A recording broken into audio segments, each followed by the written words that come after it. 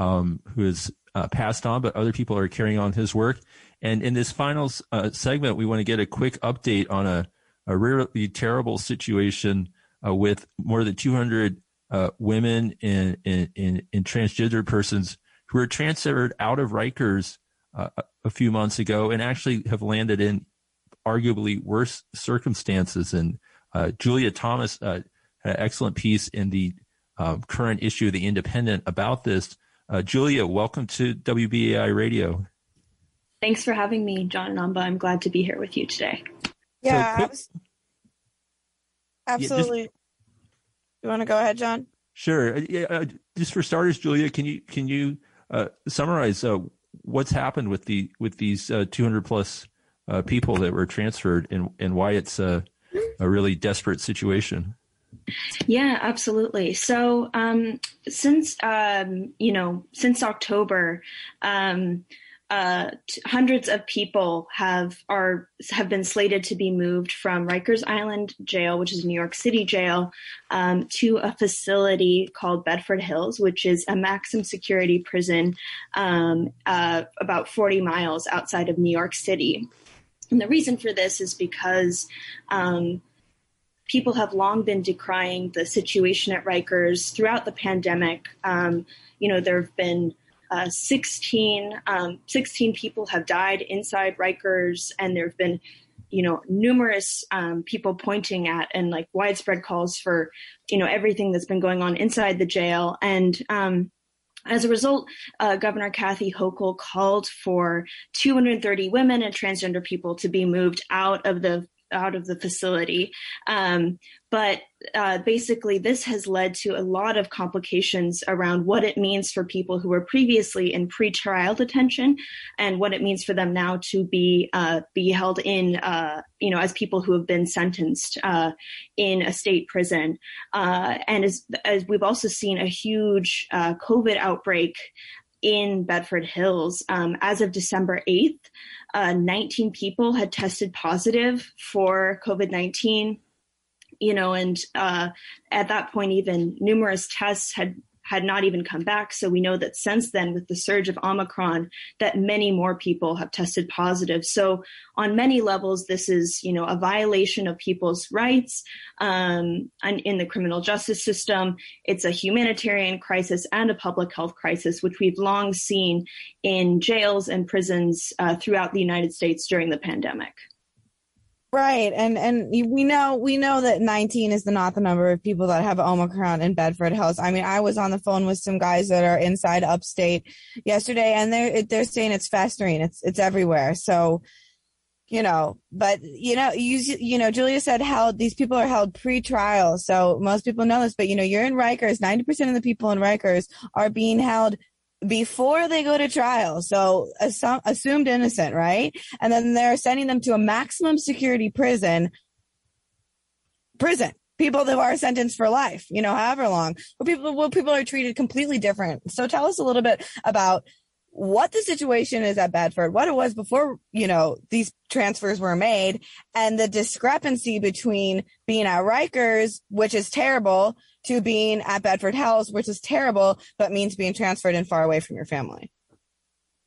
Yeah, absolutely. I mean, with the conditions at Rikers, I mean, for years and years, organizers, impacted people inside have been, demanding that Rikers be shut down and closed. And of course, being at Rikers is absolutely horrible. But what hasn't been as covered by the media is how bad conditions at facilities like Bedford Hills have been for a long time, even prior to the pandemic. I've been in touch with people inside Bedford Hills, as well as, family members of those who are being held there. And I mean, throughout the pandemic, conditions have been horrible, but particularly this summer, things really escalated with some severe contamination of water going on. People were reporting water tasting like sewage, like cars, and, just seeing lots of particulate matter inside the water. People also reported months of ice, having to take ice cold showers. And, on top of that, for years and years, people inside have experienced, constant exposure to mold, to rats and roaches. And as well as, there've been numerous cases of, mistreatment and abuse by officers that, incarcerated people at Bedford Hills have pointed to. And, and this is not to mention that the first person to die of COVID inside a New York State prison was Darlene, or Lulu Benson, CA, who was a 61-year-old Black woman who had been at Bedford Hills for 7 years. So, this really points to the fact that Bedford Hills is a hotbed for COVID-19, and it's a hotbed for injustices that we're seeing inside the criminal justice system. And, in terms of also the implications of this transfer, one of the things that, the attorneys that I spoke to have told me is that impacted people, attorneys, the New York City appointed counsel on trans and gender nonconforming people inside New York City jails were not consulted prior to this decision to transfer people upstate. There was really little thought put into what the implications of it would be. But one of those major implications is the fact that people suddenly who, are perhaps close to their trial date, who are closely consulting with their legal support, suddenly have much less access to that legal support. And that's a constitutional right that people have. And, there's just a huge problem around also what this means for, people also having access to their community, to their loved ones. Rikers is already isolated enough. It's hard to get to, but the miles and miles between New York City and Bedford Hills, as well as limited visiting hours, really impacts people's ability to access to liberation. And they say they're bringing shuttles, but they're not. So thank you so much, Julia.